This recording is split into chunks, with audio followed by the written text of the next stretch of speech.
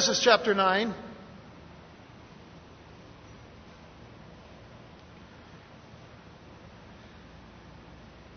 Our text this morning is found in verses 8 through 17. I have to look back to see the title. The first service, I came up the stairs and they put the title up, and it was a totally different title than what it was supposed to be. So I had to kind of make reference to the fact that I don't know where that title came from, but this is the right one. A Covenant and a Sign, verses 8 through 17. As we have prayed already for our study today, let's read it and get right into our study.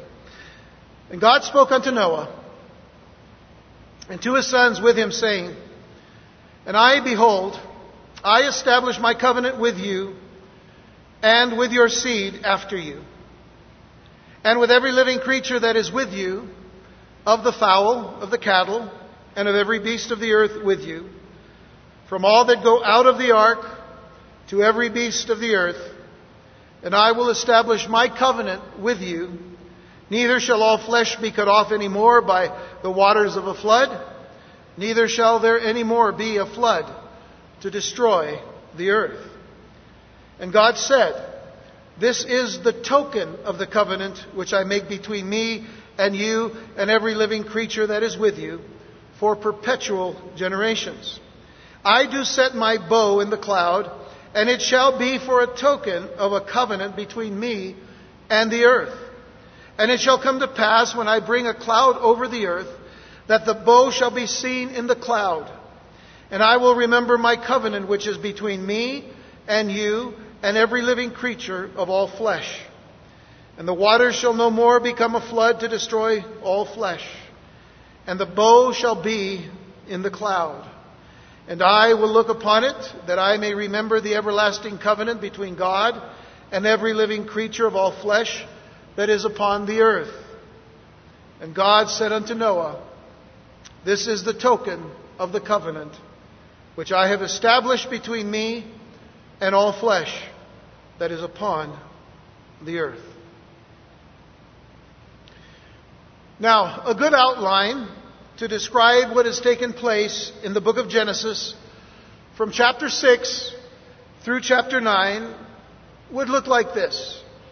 It would begin with depravity. This, of course, is what we see in Genesis chapter 6, where God saw the wickedness of man and the wickedness that was in the heart of man, and saw that there was then no longer a desire for God. There was only rebellion and rejection of God, a defiance of God.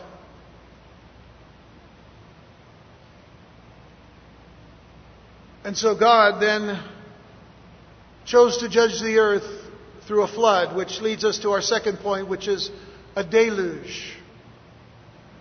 The deluge, speaking of the flood that came from the waters that broke from the heavens above and the waters that came up from the earth beneath.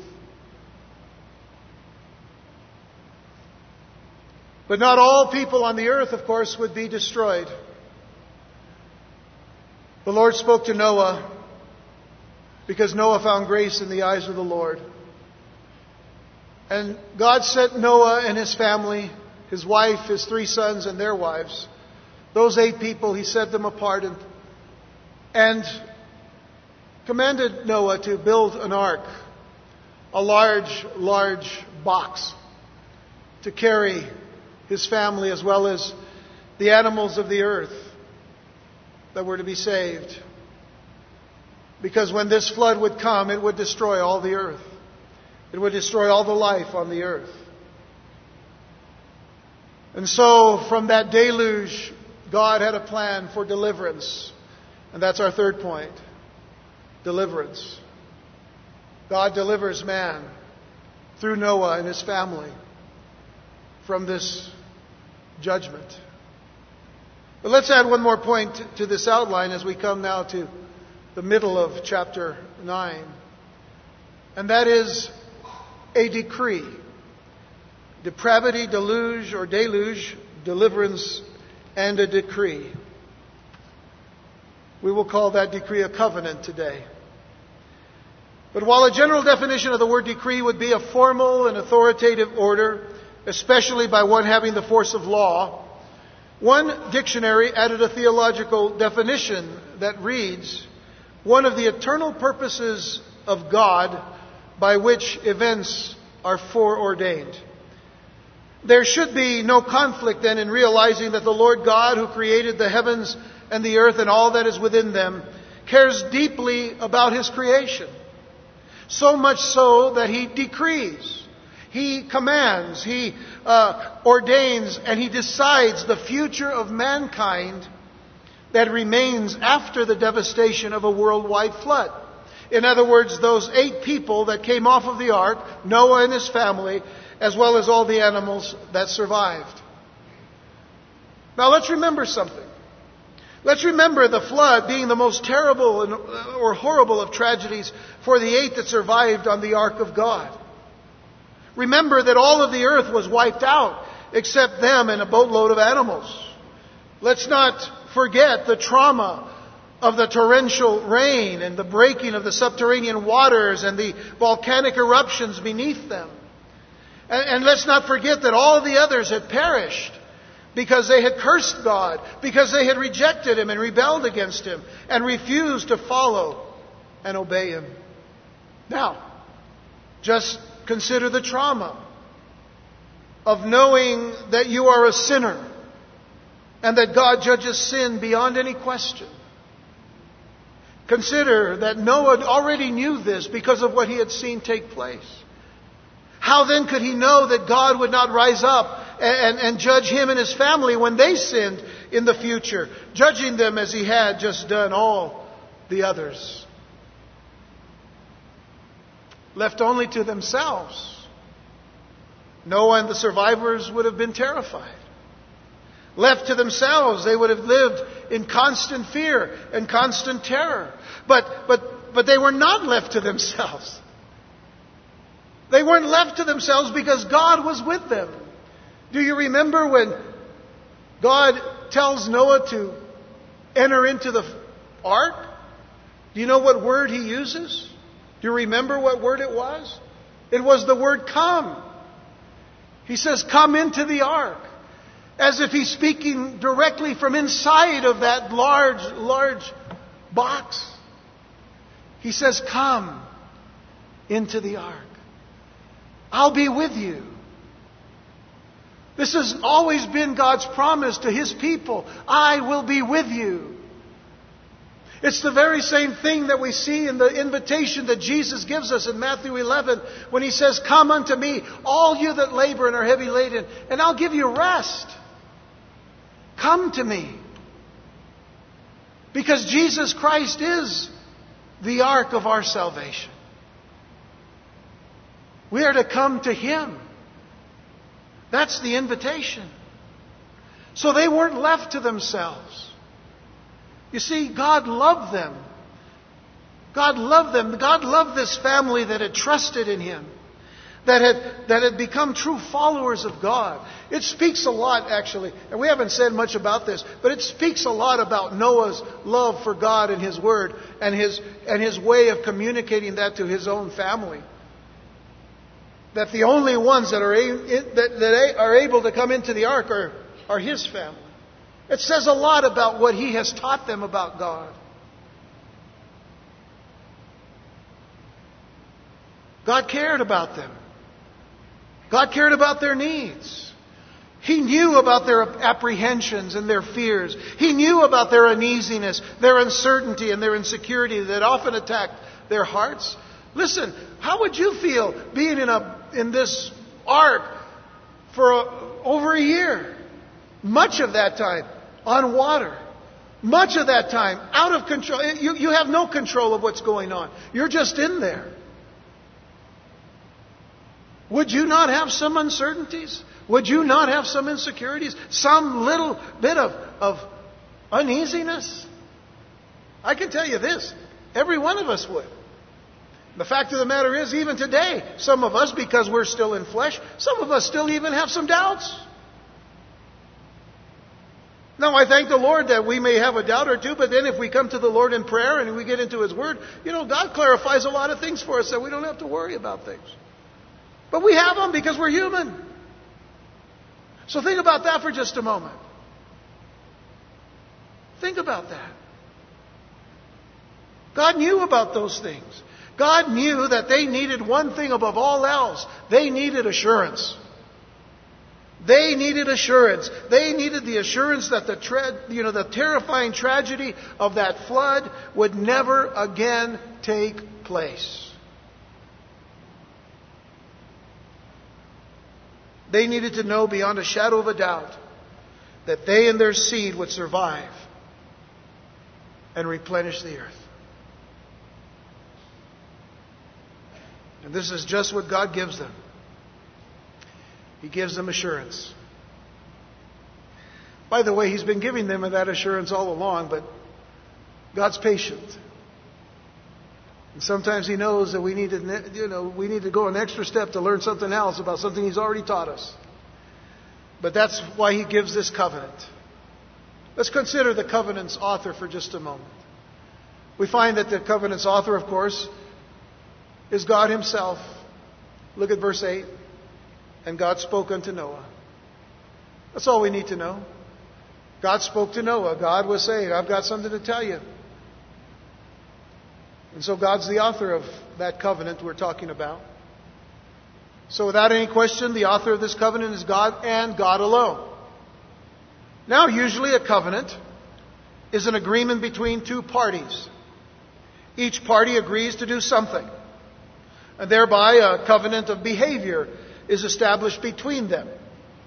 When you deal with a covenant like that, you're dealing with what is usually called a conditional covenant. There are certain conditions applied. A person will say, if I do this and this and this, you need to do this and this and this. Or they'll say, if you do this and this and this, I will do that, that, and that. And then you make the agreement. That's a covenant. But that's a conditional covenant. But not in this case here. Not in this case in Genesis chapter 9. Not in what we call the Noahic covenant. Noahic. The Noahic covenant. The covenant that God made with Noah. In this covenant, the promise of God will be fulfilled no matter what Noah and the rest of mankind do. The covenant is going to be fulfilled no matter what anybody does. No matter even what Noah does. God is going to fulfill His covenant. Now, this is what might be called a one-way covenant, an unconditional covenant, a covenant of promise, or a covenant of grace. One person says, this is what I'm going to do, and that's just the way it is. And I'm going to fulfill it. And I'm going to carry it out. Neither Noah nor any other person has to do anything in order to receive this promise of God. The Noahic covenant is an unconditional covenant. It is a covenant of promise that is established and set up by God no matter how man behaves. Please understand that about this one covenant. God and God alone established the Noahic covenant. And I want you to notice how clearly this is brought out in our text. That it is God and God alone. Notice, verse 9. I establish my covenant with you. I establish my covenant. Verse 11. And I will establish my covenant with you. Verse 12. This is the token of the covenant which I make between me and you and every living creature. Verse 15. I will remember my covenant. Verse 17. This is the token of the covenant which I have established. I think God's made it pretty clear. It's His covenant. And He's going to keep that covenant. And nothing else is said about what Noah or anybody else has got to do. It is God that is giving this kind of covenant. So this covenant will remain for all successive generations, which means that, as we see in verse 12, to perpetual generations. All succeeding generations. Every person born out of every person born out of every person born out of every person born from Noah on.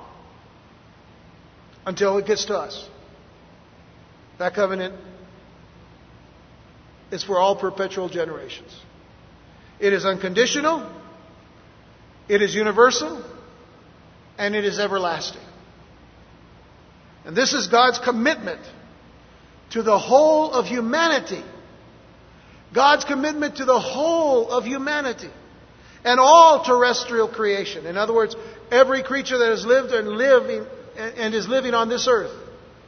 That would include the surviving animal population. The animals are actually blessed by this covenant as well.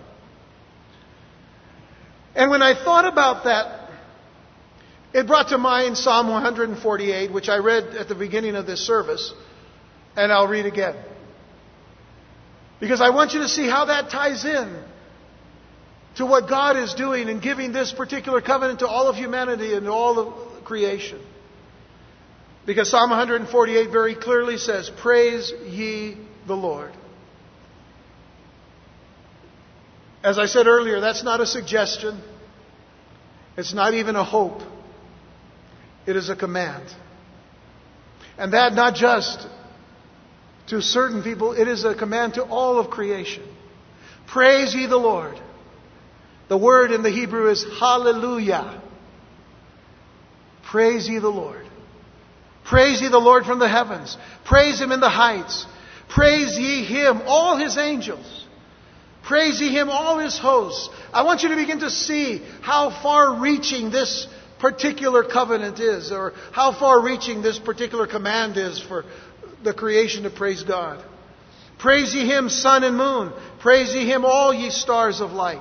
Praise Him, you heavens of heavens, and ye waters that be above the heavens. Let them praise the name of the Lord, for He commanded, and they were created. That's all of creation. He has also established them for ever and ever. He has made a decree which shall not pass. And by the way, that means He has made a decree that shall not pass away. It shall never pass away. It is eternal. Praise the Lord from the earth, you dragons and all deeps, which means that even the Loch Ness Monster is to praise the Lord. Fire and hail, snow and vapor, stormy wind fulfilling His word, mountains and all hills, fruitful trees and all cedars, beasts and all cattle, creeping things and flying fowl, kings of the earth and all people, princes and all judges of the earth, both young men and maidens, old men and children, let them praise the name of the Lord, for His name alone is excellent. His glory is above the earth and the heaven. He also exalteth the horn of His people, the praise of all His saints, even of the children of Israel, a people near unto Him. Praise ye the Lord. And so we see that as the covenant goes out to affect all of creation, to affect especially all of those on this earth and all that is created by God on this earth, it just brings to mind how awesome God is to make a covenant with those who He created, first and foremost, in His image.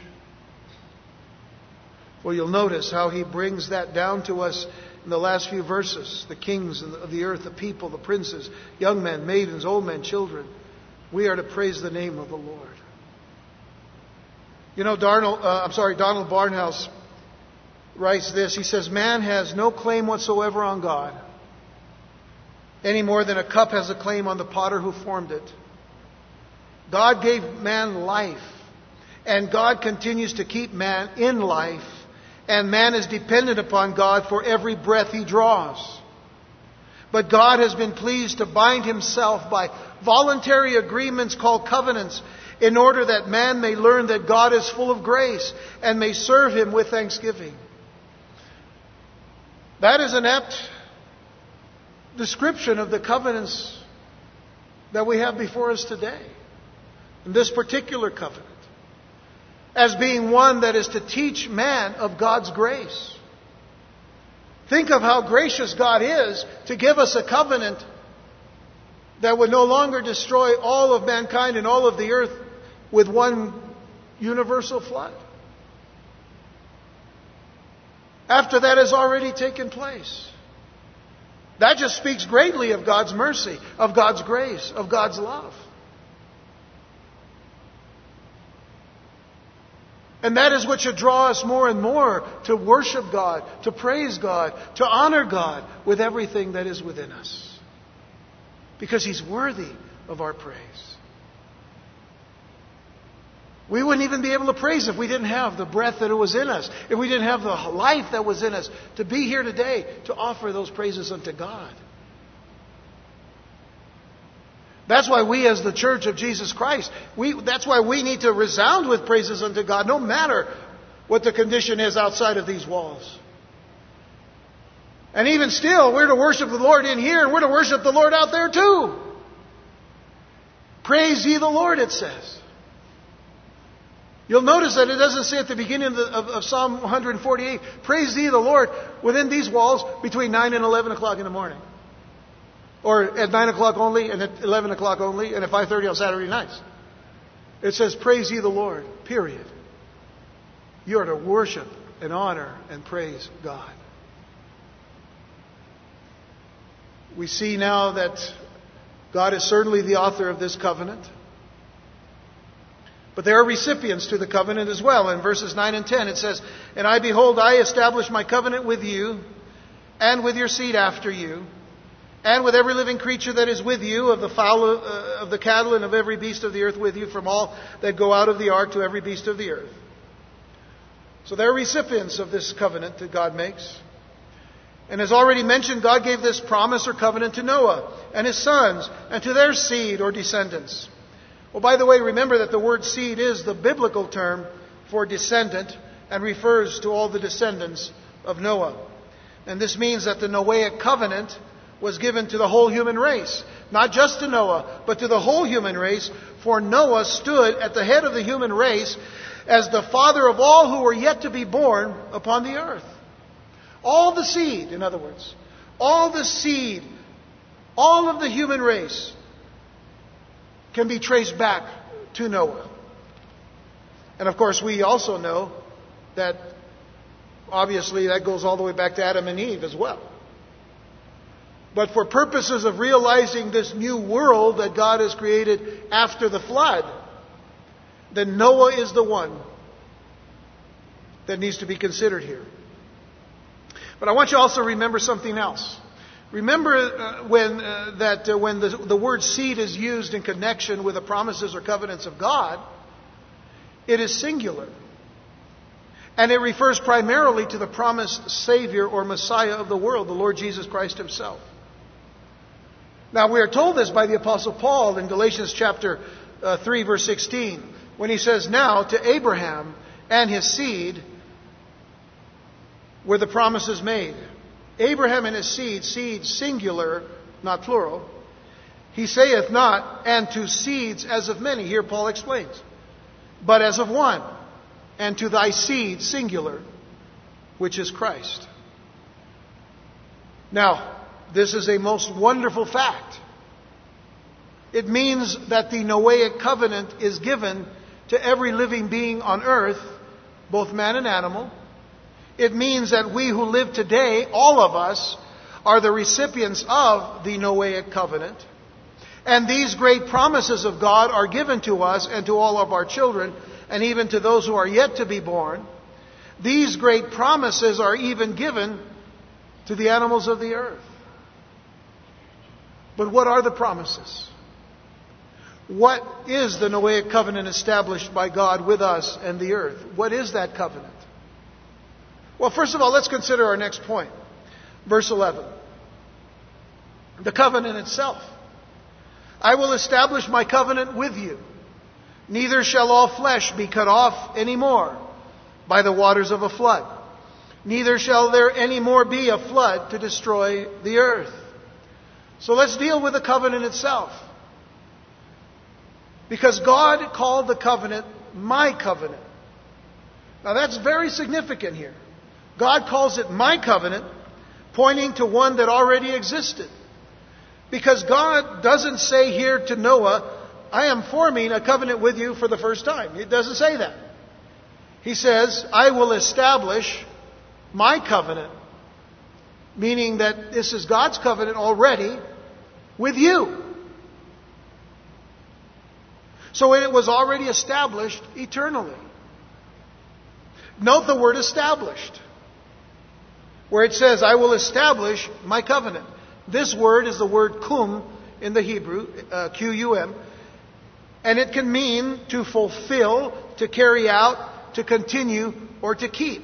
Now, the Lord could be saying that He was fulfilling and carrying out His own personal covenant, the covenant already established with man. And you might ask, well, which covenant was already established for man and with man? Well, there was one covenant that existed prior to Noah. A covenant that man himself could not do anything to destroy. It was the covenant of the promised seed which had first been given to Adam after the fall. When God speaks to the serpent to bring judgment upon the serpent, what does He say to him? In Genesis 3:15, He says, and I will put enmity or hostility between thee and the woman, and between thy seed and her seed, singular. It shall bruise thy head, and thou shalt bruise his heel. That was a promise that God gave for the coming Messiah. He says, notice, I will put enmity. I will put that hostility.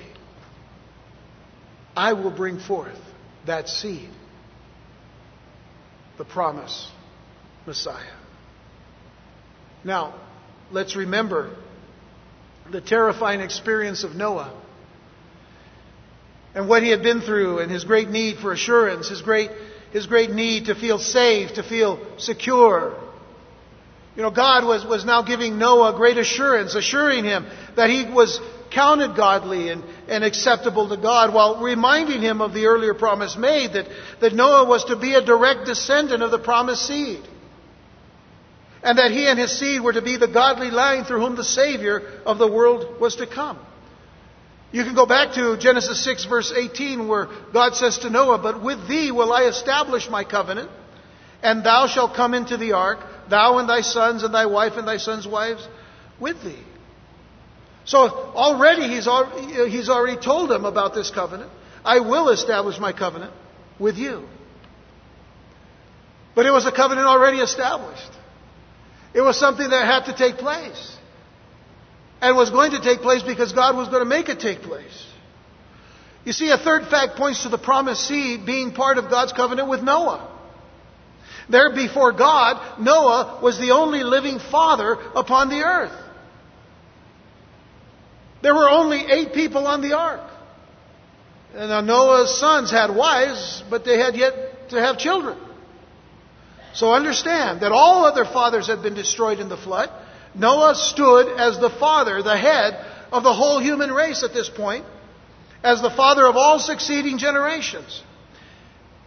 And it is impossible, if not totally impossible, to think that God would not cover His great promise with Noah, the covenant of the promised seed of the coming Savior of the world. God loves man too much. God loved Noah too much not to give the only surviving father upon the earth the great assurance of salvation, the great hope of the coming Savior. The Lord had given the assurance of the promised seed to Adam when? Right after Adam had experienced the terrifying fall into sin. Do you see the pattern of God's grace and God's love? After the sin, He says, I'm bringing a seed to stand between what the enemy has done with man.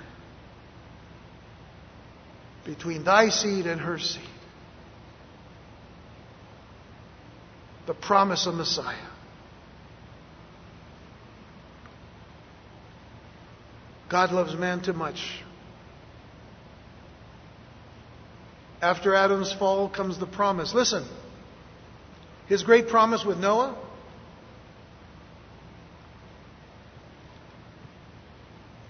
Why not give that same assurance to Noah right after his terrifying experience? The experience of having been in that ark for all that time, listening and hearing what was happening to all of mankind outside. Why not give him the assurance right after that experience as well? Well, that's what God does. That's what God does. Go back to verse 11 of chapter 9, and it says, "And I will establish," God says. "I will establish," fulfill, in other words, "I will continue and I will carry out my covenant with you. Neither shall all the flesh be cut off any more by the waters of the flood, neither shall there any more be a flood to destroy the earth." I want you to consider now Noah's heart after hearing those words. Consider his heart after hearing those words, what peace and security he would now have. Because now, after hearing these things from God, he would know a few things. Now Noah would know that he was acceptable to God. Now Noah would know that God was looking after him and caring for him in a very special way. Now he would know that God had chosen him for a great purpose, that of bearing the promised seed, the line through whom the Savior of the world would come. That's the covenant. At least part of it, really. Because when you hear the whole of the covenant, about the very fact that he says, I will not cut off flesh anymore this way with a flood, a universal flood. I will no longer bring a flood to destroy the earth. What has been affected? Man and the earth. What is it that God said to Noah, as well as to Adam? Multiply. Go forth and multiply and replenish the earth. Well, there was no earth any longer, right? I mean, as far as the way he destroyed it. Yeah, but there was an earth, a new world. And Noah is given that same commandment. Go and multiply and replenish the earth. Why? Because God isn't finished with his first promise to bring seed, the seed, the promise of the coming Messiah. So, God gives a sign. He gives a sign of a covenant, of this particular covenant. Verse 12 of Genesis 9 says, "And God said, this is the token of the covenant." This is the sign of the covenant, in other words, "which I make between me and you and every living creature that is with you for perpetual generations. I do set my bow in the cloud." That's a beautiful picture, isn't it? I do set my bow in the cloud. You all know what that is, right? It's a rainbow, isn't it? I do set my bow in the cloud. You know, the word for bow here is the very same word in the Hebrew for the bow of an archer. And that's pretty significant, I think. That God said that I set my bow in the cloud. And I want you to notice the direction that the bow is aiming. It's not aiming toward the earth. It's just aiming away from the earth. You see, I no longer will destroy the earth this way. God lays down his weapon of judgment. But now we see it as his covenant.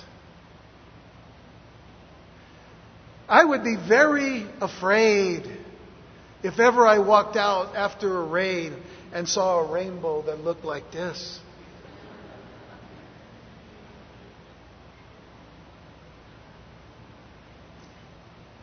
Aren't you thankful for God's mercy?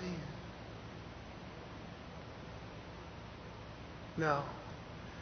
I will no longer destroy the earth as I have already done. I set my bow in the cloud, and it shall be for a token of a covenant between me and the earth. And it shall come to pass when I bring a cloud over the earth, that the bow shall be seen in the cloud. That bow of God's glory. You'll see that in a moment. And I will remember my covenant. Notice what God says. I will remember my covenant, which is between me and you and every living creature of all flesh. And the water shall no more become a flood to destroy all flesh. And the bow shall be in the cloud. You'll see that bow again. And I will look upon it, that I may remember the everlasting covenant between God and every living creature of all flesh that is upon the earth. And God said unto Noah, this is the token of the covenant which I have established between me and all flesh that is upon the earth. God promised to never again destroy the earth with a universal flood. Now, there is an interesting point here to consider. I'm only going to kind of touch upon all of this kind of generally speaking today. Next time we're going to deal a little more specifically with this particular covenant as it leads us into the next portion of chapter 9 to the end. But for now, this is the only specific I'm going to give you. And that is that it is the fact that those who adhere to the theory of a series of local floods rather than a universal flood, they would really have a major dilemma with this covenant that God has made. Because if it had only been local floods, then the Lord has already broken His covenant to mankind, because throughout history there have been numerous very substantial floods that have caused great damage and loss of life. And that would not only include just the humanistic evolutionists, but even the theistic evolutionists, those who say, well, we believe there is a God, but God used evolution to create things. Well, if that's the case, then God is a breaker of His promises. And guess what? God doesn't break His promises. So I know that when God speaks of a flood that is universal, that destroys all of the earth and all of humanity, guess what? It's universal, and we can believe that. And therefore, God doesn't break His covenants, and we can believe the flood was indeed universal. See, it doesn't make sense if there were only local floods for God to make a covenant of this sort, because He would then have already broken it. But He didn't. He's kept it. He keeps His covenant. So the rainbow is a sign given to all generations. It was not just a sign given to Noah and his family. It was a sign given to all of us, to all generations of people. The rainbow is a sign set in the clouds by God Himself, set there for the purpose of being a sign of His great covenant with Noah and with mankind. But there is another little detail in the evidence that there was no rain on the earth before the flood, or the rainbow would have appeared then also. Again, think about the canopy that we talked about that covered the earth during the time of Adam and Eve before the fall. Every bit of conditions, every bit of all the conditions on the earth were climate controlled by God. There was no need for rainbows. If there was rainbow, it was around God Himself, who was already present anyway. But the glory of God, in essence, was already around Adam and Eve. So, after the flood, there came these great climactic changes, and God, who is light, and in whom dwells no darkness at all, will shine through His own rainstorms and reflect to the eyes of man the prism of His own glory. I mean, that brings science into the spiritual. You know, the science of light, reflecting and refracting, the lights through through the water and the rain and all of that, and that's what gives us the rainbow. Well, that's science, and that's a good thing, but you know what? God put that there for us because of His glory. And by the way, there is a rainbow that is around the throne of God. I think it's a rainbow, I believe, from the language that just is 360 degrees of rainbow around the throne of God. We only get to see half of one, usually. But listen to what John says in Revelation chapter 4, verses 2 and 3. Where it talks about there in chapter 4, John being caught up into heaven. He says, immediately I was in the Spirit, and behold, a throne was set in heaven, and one sat on the throne, and he that sat was to look upon like a jasper and a sardine stone, and there was a rainbow round about the throne, in sight like unto an emerald. That's God's glory. The light of God's glory shining through. And we see, that glory. We'll see that glory in a greater sense then. We'll see all of the glory of God then. But we get to partially see that glory in every rainbow that we see. But that reminds us of God's grace. It reminds us of God's goodness. It reminds us of how God loves us. To let the seed of the promised Messiah come. For now we have been blessed by Jesus Christ. Were God to continue to destroy every time man got off the mark, we'd be in a lot of trouble. So you see, the promise goes all the way back to the promise He made of sending the seed through Adam, through Eve, through Seth, through Noah, through Shem, and now to us, to our day and time. At the moment that rain was falling, the sign of the rainbow would assure the sinners and would assure us that the forbearance of God was raining. Not raining like water, but raining like a king. The forbearance of God was raining. And that they were under the grace of God. The rainbow reminds us that we are under the grace of God. God remembers His covenant, He goes on to say. Forgives and He forgets our sins and our iniquities, remembering them no more. How important that is for us to know. That God forgives and forgets. Because He remembers His covenant. Now what does that mean for us? Well, it means for us that we need to continue to live for God. That we need to continue to live right before the Lord. But praise God that He has that remembrance, that when He sees His glory, when He sees His rainbow, He remembers His covenant with us. I think of the words of the Lord in Isaiah 54 verses 9 and 10 when He says, "For this is as the waters of Noah unto me. For as I have sworn that the waters of Noah should no more go over the earth, so have I sworn that I would not be wroth with thee, nor rebuke thee. For the mountains shall depart, and the hills be removed, but my kindness shall not depart from thee. Neither shall the covenant of my peace be removed, saith the Lord, that hath mercy on thee." How wonderful it is for us to know God's mercies and God's grace.